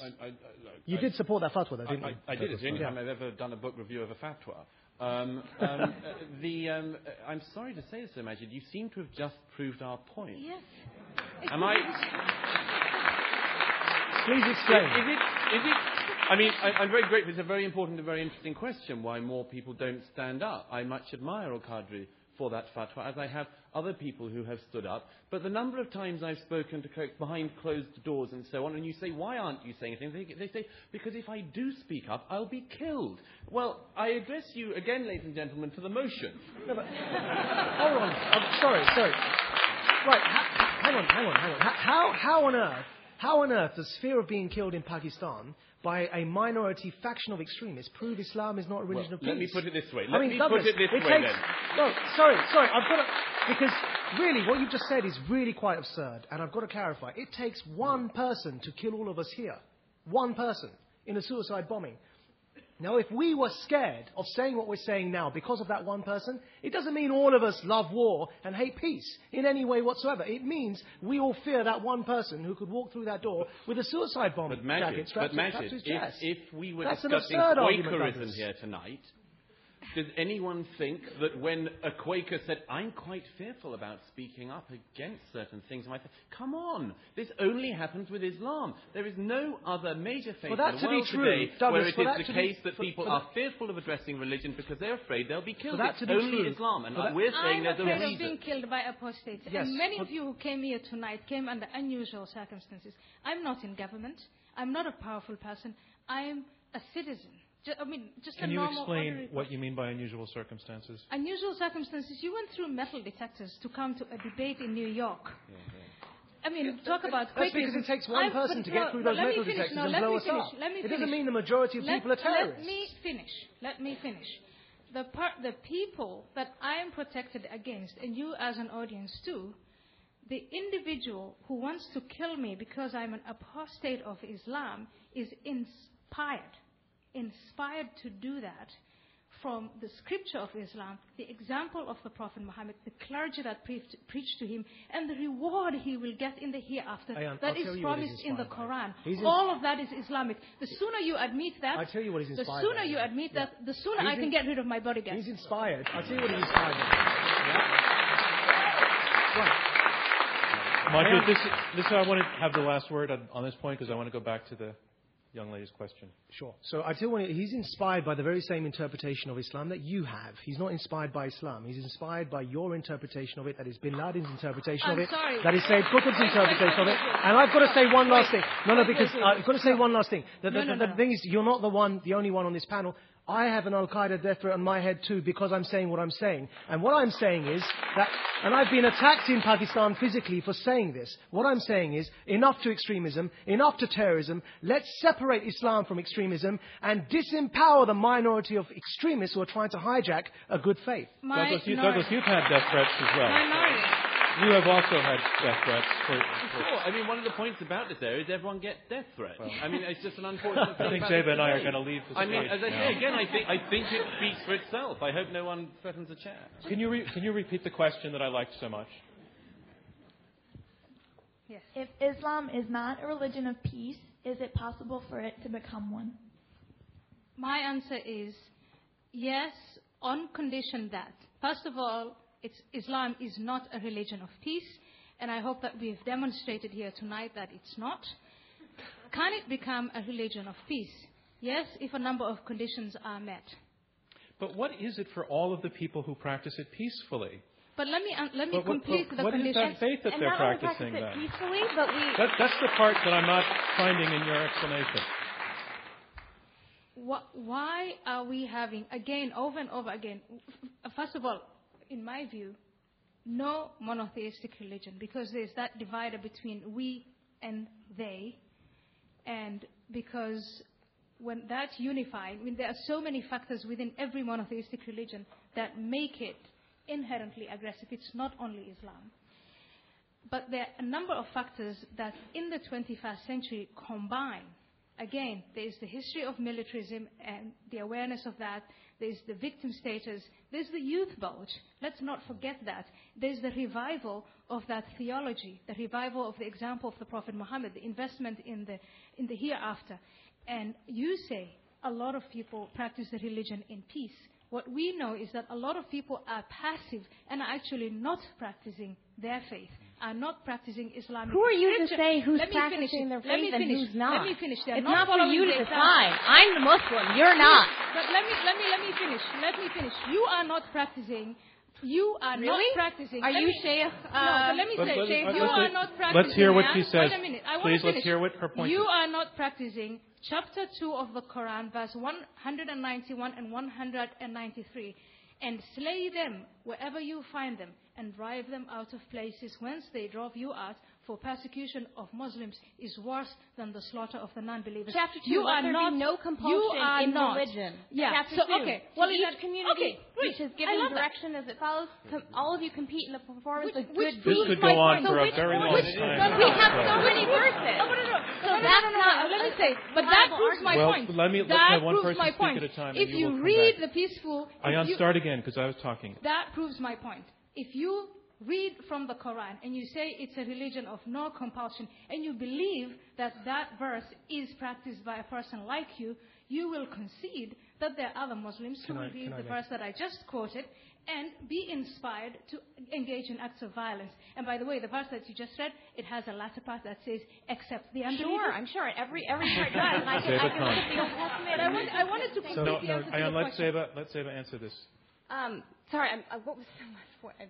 Well, my last point was that it is both. It's not just a religion of peace; it's also a religion of war, and both verses prove that. Okay, but do you want to respond to that, Seba, or do you want to? I think I'll have to come back. Okay, yep. Douglas. That is an important one. Ayan and I and people who make some of the points we make are often accused of taking bits of the Quran out of context. I think you've just seen a very good example of it from the other side. I'm not saying that that isn't a good verse to live one's life by. One cannot just simply quote the verse about there being no compulsion in religion as though it doesn't have a follow-on.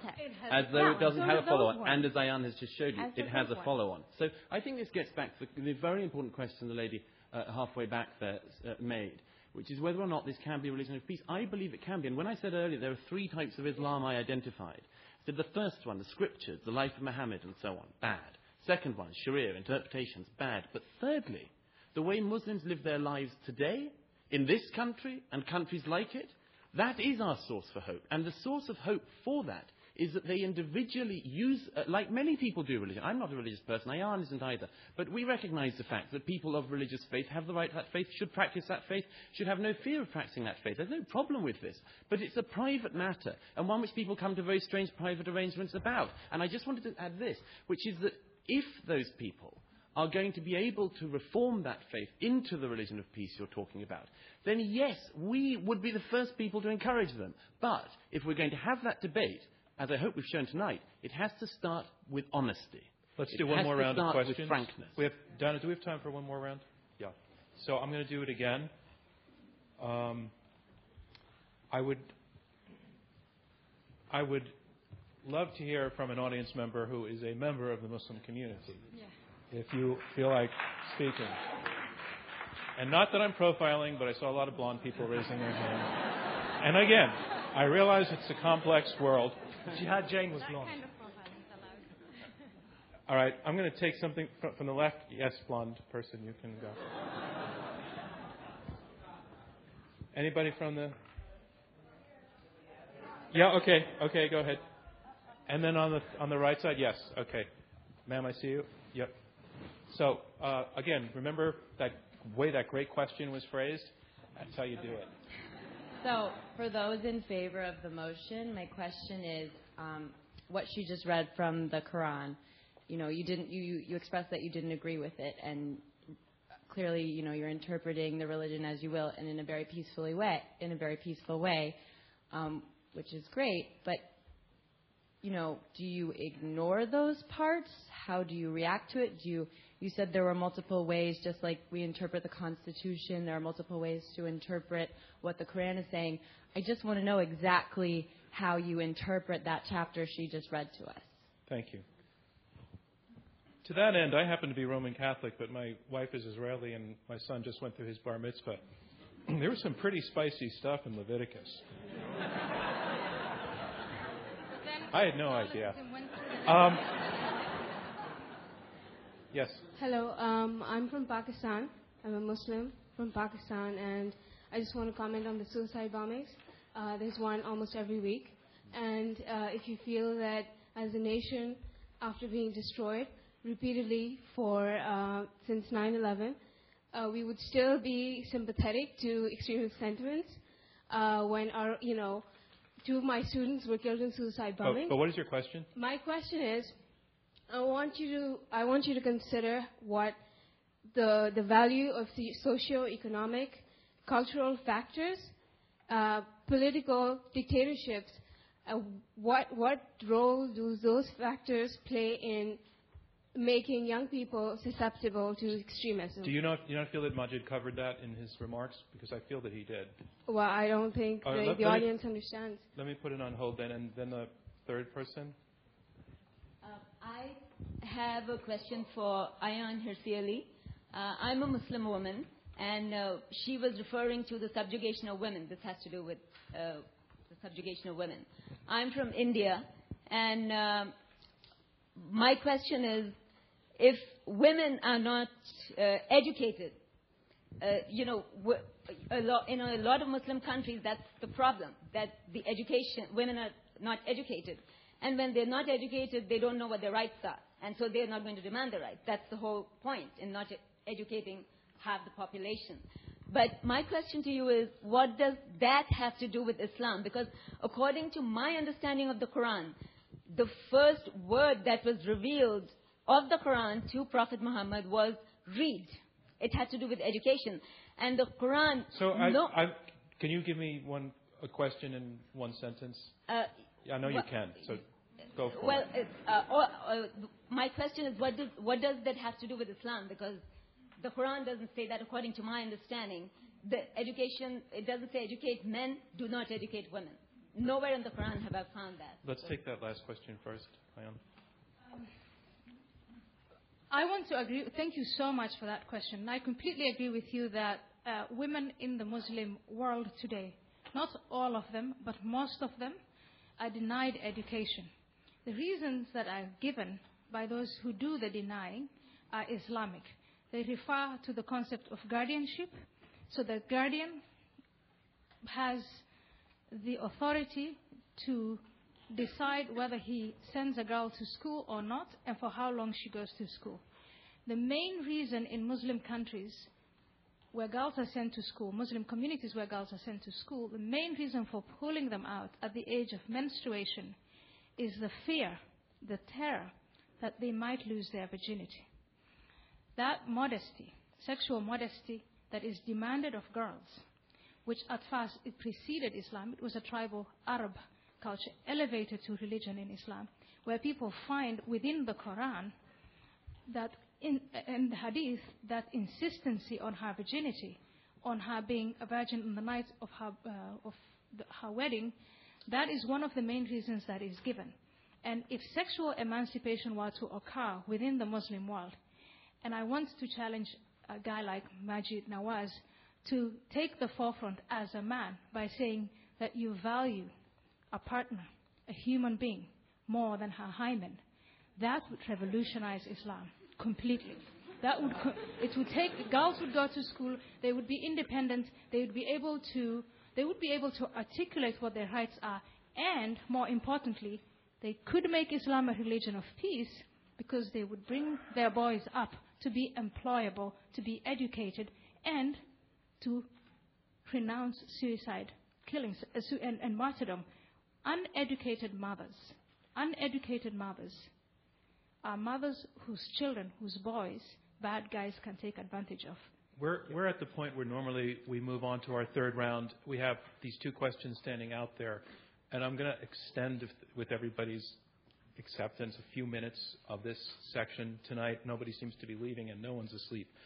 Majid, if you can be very brief to that, and then I want to get to the last question. To be honest, I value a can of Diet Coke more than a hymen. I mean, really, everything's more valuable to me than a hymen, especially a woman. So I really don't understand the point of your question there. But allow me to say, however, that every Muslim questioner from the audience today is not a true Muslim, and every one of you may be a Christian is not really a Christian, and any of you may be a Jew is not really a Jew, because I have the absolute monopoly of defining all three of those religions for all of you. And really the passages that, because I'm saying this because of the first question, and that is the passages that were referred to about fight them wherever you see them. Now the thing is really, the founding fathers of this great country who wrote the Constitution believed in slavery and were practicing slavery. Now, does that mean that we're going to define the whole of America and its constitution by that practice? Or are we going to contextualize that practice and say that when they founded this country, slavery and abolishing slavery was not at the forefront of their minds, but later on it was abolished, and that's an achievement for this country. It's not something that defines this country. And so, likewise, these passages, yes, they can be used and they are used in a problematic way. And it's our responsibility, not just as Muslims, but as decent human beings, to go out there and challenge the abuse of these passages. But we must not forget that as with every other document in history, it had its context and it was abused. And now when we have gone ex post facto, we can look back to that and judge it with the very civilized standards that we've arrived at and say, that was wrong. Now, perhaps let me put I may be defined as uncivilized. I want to put the question as it was phrased to Zeba, which was, how do you filter out? Right, exactly. How do you filter that out? How do I interpret is what you're asking. Despite what our opposition says, I do have that right. And basically, I look at my faith. I'm sorry, who asked the question? Oh, okay. I look at my faith and the way I was raised with core Islamic principles, which is how my family raised me and that I determined as an adult were correct, which is compassion and tolerance and plurality and strength and diversity, because we are a diverse population. There are as many interpretations of Islam as there are people. And so the other point I want to make to that is that there are clergy and clerics who are who do stress this. I mean, if you look at 2005, it's the Iman message, where 200 Muslim scholars from 50 countries stressed a re-emphasis of Islam's core values of compassion, mutual respect, acceptance, freedom of religion. There is precedent for this, not just for me as a layperson, but from the clergy as well, to reassert these lost, in some areas, lost values. Douglas Murray. I do have to, this is a very, very complex one, but it has to be said. Majid's just given the comparison with the Founding Fathers, and there has to be some clarity about this. This country rightly reveres your Founding Fathers, but you don't think that their word was immutable or unchangeable. You don't believe, I don't think that anyone in this room who criticized Mr. Jefferson now here tonight will be declared an anti-American apostate who can be fit for slaughter.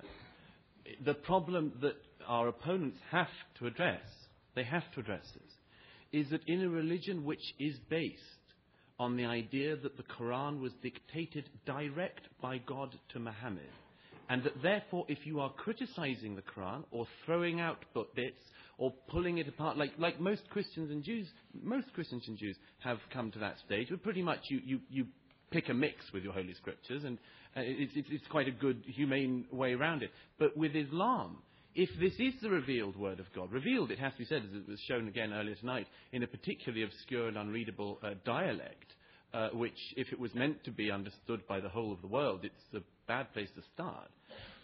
If this were the case, then, as I say, we come back to this problem. The Founding Fathers said many great things and did some bad things.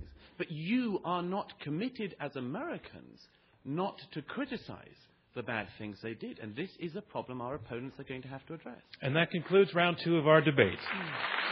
So here's where we are. We are about to hear brief closing statements from each debater. They will be 2 minutes each, and this is their last chance to change your minds and to respond to some of what's been said over the last hour. You will be asked to vote once again and to pick the winner just a few minutes from now. But first, on to round 3, closing statements. Our motion is, Islam is a religion of peace. And speaking first against the motion, Ayan Hirsi Ali, a resident scholar at the American Enterprise Institute and a critic of fundamentalist Islam. Islam is not a religion of peace, and I woke up to the facts on the 11th of September 2001. Perhaps I should have woken up to the facts earlier, but I admit that I did that then at that time. Talking to people of my faith, Islam, and my friends, and discussing with them, I remember all kinds of fallacious arguments, but I remember one consistent thing, and that was to exempt Islam from any criticism. It was culture. It wasn't Islam. But a religion is born in a culture. And if that culture is not peaceful, then that religion is not peaceful. I was told it's politics. We've heard it tonight many times. It's not the religion. But Islam not only has a pious dimension, but it also has a political dimension, a complex system of laws, a political philosophy on how society should be organized. And if you look at that political system, it's anything but peaceful. What emancipated me from the order to submit my will completely to Allah, which in practice means the concentration of power in the hands of a few, was to learn to think critically, the Enlightenment. Vote against this motion and open up the flows of Islam for debate in order that Muslims, those who are not yet emancipated, may take charge of their own reason, of their own faculty. Vote against the motion that Islam is a religion of peace, and toss that fallacy into the trash can of history. Thank you. Thank you. I am Hussein. Our motion is Islam is a religion of peace. Now to summarize his closing position for the motion, her position for the motion, Zeba Khan, writer and advocate for Muslim American civic engagement. Thank you. Faisal Shahzad, the underwear bomber, and the group of young men that were picked up in Pakistan. All of them were for violence and trying to attack our country and learn how to attack our country elsewhere. But the one thing else that the media consistently forgets to mention, or conveniently forgets to mention, is who turned all of them in. It was Muslims. It was their family. Because that is a Quranic principle, that you stand up for justice, even if it's against yourself. And in this case, someone's son, or several people's sons, or the underwear bomber's father, who was Nigerian and not American, did this, turned him in, and sent word to the authorities. And a Senegalese merchant was one of the first, unreported, but was one of the first people to see the Times Square attempted bomber. Our opponents have a very simplistic outlook on this, on the world and what's currently at stake. They see it being Islam versus the West. But the truth is, it's not. It's between moderates and extremists of all kinds. And I urge you to vote for the motion because the overwhelming majority of Muslims, the facts are clear. They are peaceful, they're mainstream, and they condemn violence against civilians and have no interest in terrorism, which is consistently, as the woman in the audience said, are attacking Muslims, mainstream Muslims, every day, brutally and oppressing them because we don't accept their version of Islam. I'm asking for your help, as other people, as people of reason and of people of a moderate voice, to support us as we fight them, and we are fighting them, although we don't hear it as often in the media, which focuses on violence and fear. But the fact is, Muslims have always been fighting them. Zeba Khan, your time is up. Thank you. Thank you very much. Our motion is Islam is a religion of peace, and here to summarize his position against the motion, Douglas Murray, best-selling author, founder, and director of the Center for Social Cohesion. Thank you. Well, thank you for a very enlightening, I think, debate tonight. I think we, on this side, made it very clear that we don't think there's a fight between Islam and the West, or Islam and civilization, or anything else like that. We've made a very clear set of points tonight. And one of those points, which I hope people will bear in mind, is we have said repeatedly that it is in Muslims and their critical faculties, Muslims and their behavior, Muslims and their faith, that we have hope. And it is in people like you that we have hope for the future. And if the motion were that Islam a century from now could be a religion of peace, and people would be quoting Zeba and Majid and seminal moments like this, and that they had learned, well, that would be terrific. But at the moment, tonight, you're being asked to vote on whether Islam is now a religion of peace. Is Islam a religion of peace? I think it is very clear that it is not. This does not mean, of course it doesn't mean, that Muslims are all violent. We would never make that point. We never have made that point. Nor does it mean that there isn't hope in the future. Nor does it mean that we have to have continual clashes till the end of time. But it means we have to start by being honest.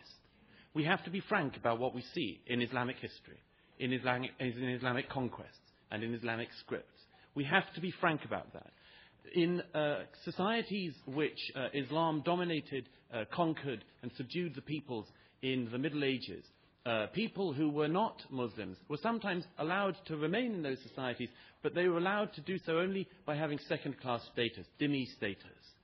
I would ask you tonight, ladies and gentlemen, not to be dhimmis, not to have second-class status, not to vote for things because you think it's polite or because you think you have to say them, but because you think they're true. On that basis, the idea you could vote for the motion tonight is absurd. Islam is palpably, demonstrably, evidently not a religion of peace. Vote against this motion. Thank you. Thank you. Our motion is Islam is a religion of peace, and our final speaker to argue for the motion that Islam is a religion of peace, Majid Nawaz, director of the Quilliam Foundation and formerly a member of a radical Islamist party. Thank you. Right, so I'm not going to ask you to be polite. I would dread to think that that's why you'd vote for the motion. In fact, what I'd like to do is give you 4 reasons to vote, basically 4 reasons why the panel's arguments are incorrect and 4 reasons then to vote for the motion. And as for the failure of the panel, I think number 1 is that there's a failure to contextualize. As I've tried to say time and time again, there's a failure to contextualize history and texts and sources, and there's an intellectual suspension that occurs when discussing Islam that simply doesn't occur when discussing the Constitution or any other piece of literature or writing. Secondly, there's a failure to disclose. And as we've heard from the panel, both of them, and there's nothing wrong with this, by the way, both of them are not believers of any faith, and that's their perfect right to do so. But they've made it clear their real agenda is with all religions. And I think we have to be honest with ourselves, that actually religions can and have historically played much good and have come to much good in the world, including the Reformation, despite the fact we have to contextualize it. Thirdly, there's a failure to nuance. And as we've heard, gross generalizations about Islam by quoting isolated passages are being made. And fourthly, there's failure to be honest. And that honesty is in refusing to recognize that the vast majority of Muslims, where there have been democratic elections, have refused to turn in the extremists, as the examples I cited in Bangladesh and Pakistan. Now, please vote for the motion. And the reason I'd say that is reclaim Islam. Don't let the minority hijack it. Yes, even for those of you who are not Muslims, reclaim it because it's a faith like all other faiths that does need to be redefined in current times. Secondly, vote for peace. This is not a vote for Islam. It's a vote for peace. And I'm sure all of us want peace. And thirdly, I'd say, help the confused Muslims in the world, the faction, the minority, the young minds, like I was, who are confused, help them make up their minds by giving them guidance, by giving them an olive branch and voting for peace tonight. And finally, I'd say that even if you're unsure, even if you think Islam is not a religion for peace, I would ask all of you here tonight to vote, as we've heard the admission from the other panel, it can be a religion of peace, so vote for what you'd like Islam to be. If you'd like Islam to be a religion of peace, vote for it. Thank you. Thank you. Majid Nawaz. And that concludes our closing statements, and now it's time to learn which side you feel has argued the best. Sorry? Okay.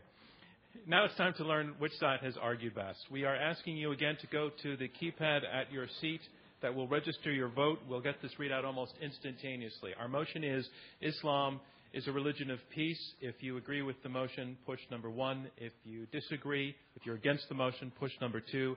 If you're undecided, push number 3. And we'll have the results in about a minute.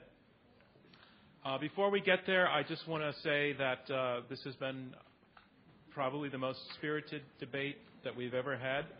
And I thought it was conducted mostly with respect and with honesty. And I want to congratulate all of our panelists for coming out here.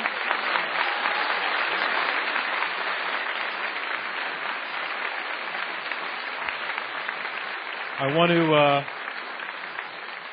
want to thank you and our audience. The questions were all excellent, including, ma'am, the one that I didn't get to. I apologize, but it was a time issue. But the questions were terrific, and I want to thank all of you for coming to the metal detectors, which were a metaphor, in a way, for the situation that we're in and the reason that we're debating this topic. But you should give yourselves a round of applause for being here and for taking part in this tonight.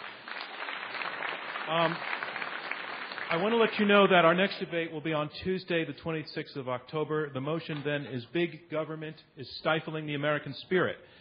Panelists for the motion are former Texas Senator and Vice Chairman at UBS Investment Bank Phil Gramm and Art Laffer, a former Reagan economic advisor who is known as the father of supply-side economics.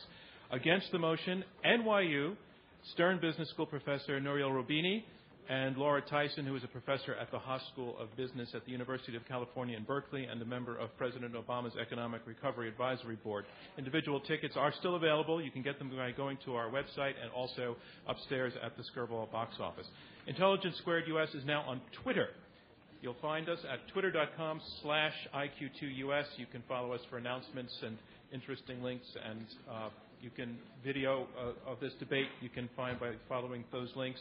You go to you can use #IQ2US, and also you can tweet about what you thought about tonight's debate and its results. And you can become a fan of Intelligence Squared U.S. on Facebook, and by doing so receive a discount on upcoming debates. All of our debates, as we've talked about, are heard on more than 220 NPR stations across the country. Remember, as you stand, to turn your cell phones back on, or you might miss important calls. You can also watch the debates on the Bloomberg Television Network. This debate will start airing next Monday at 9 p.m. It will be repeated through the week at that 9 p.m. time slot. Visit Bloomberg.com to find your local channel. Intelligence Squared is now one of the most popular public affairs podcasts on iTunes, and you can download that and listen to past debates at IQ2US. All right. It's all in now. I've been given the results. Remember, the team that changes the most minds is declared our winner, and here it is. Our motion is Islam is a religion of peace. Before the debate, 41% were for the motion, 25% were against, and 34% were undecided. After the debate, 36% are for the motion, 55% against, 9% undecided. The side against the motion wins. Congratulations to them. Thank you from me, John Donvan, and Intelligence Squared U.S.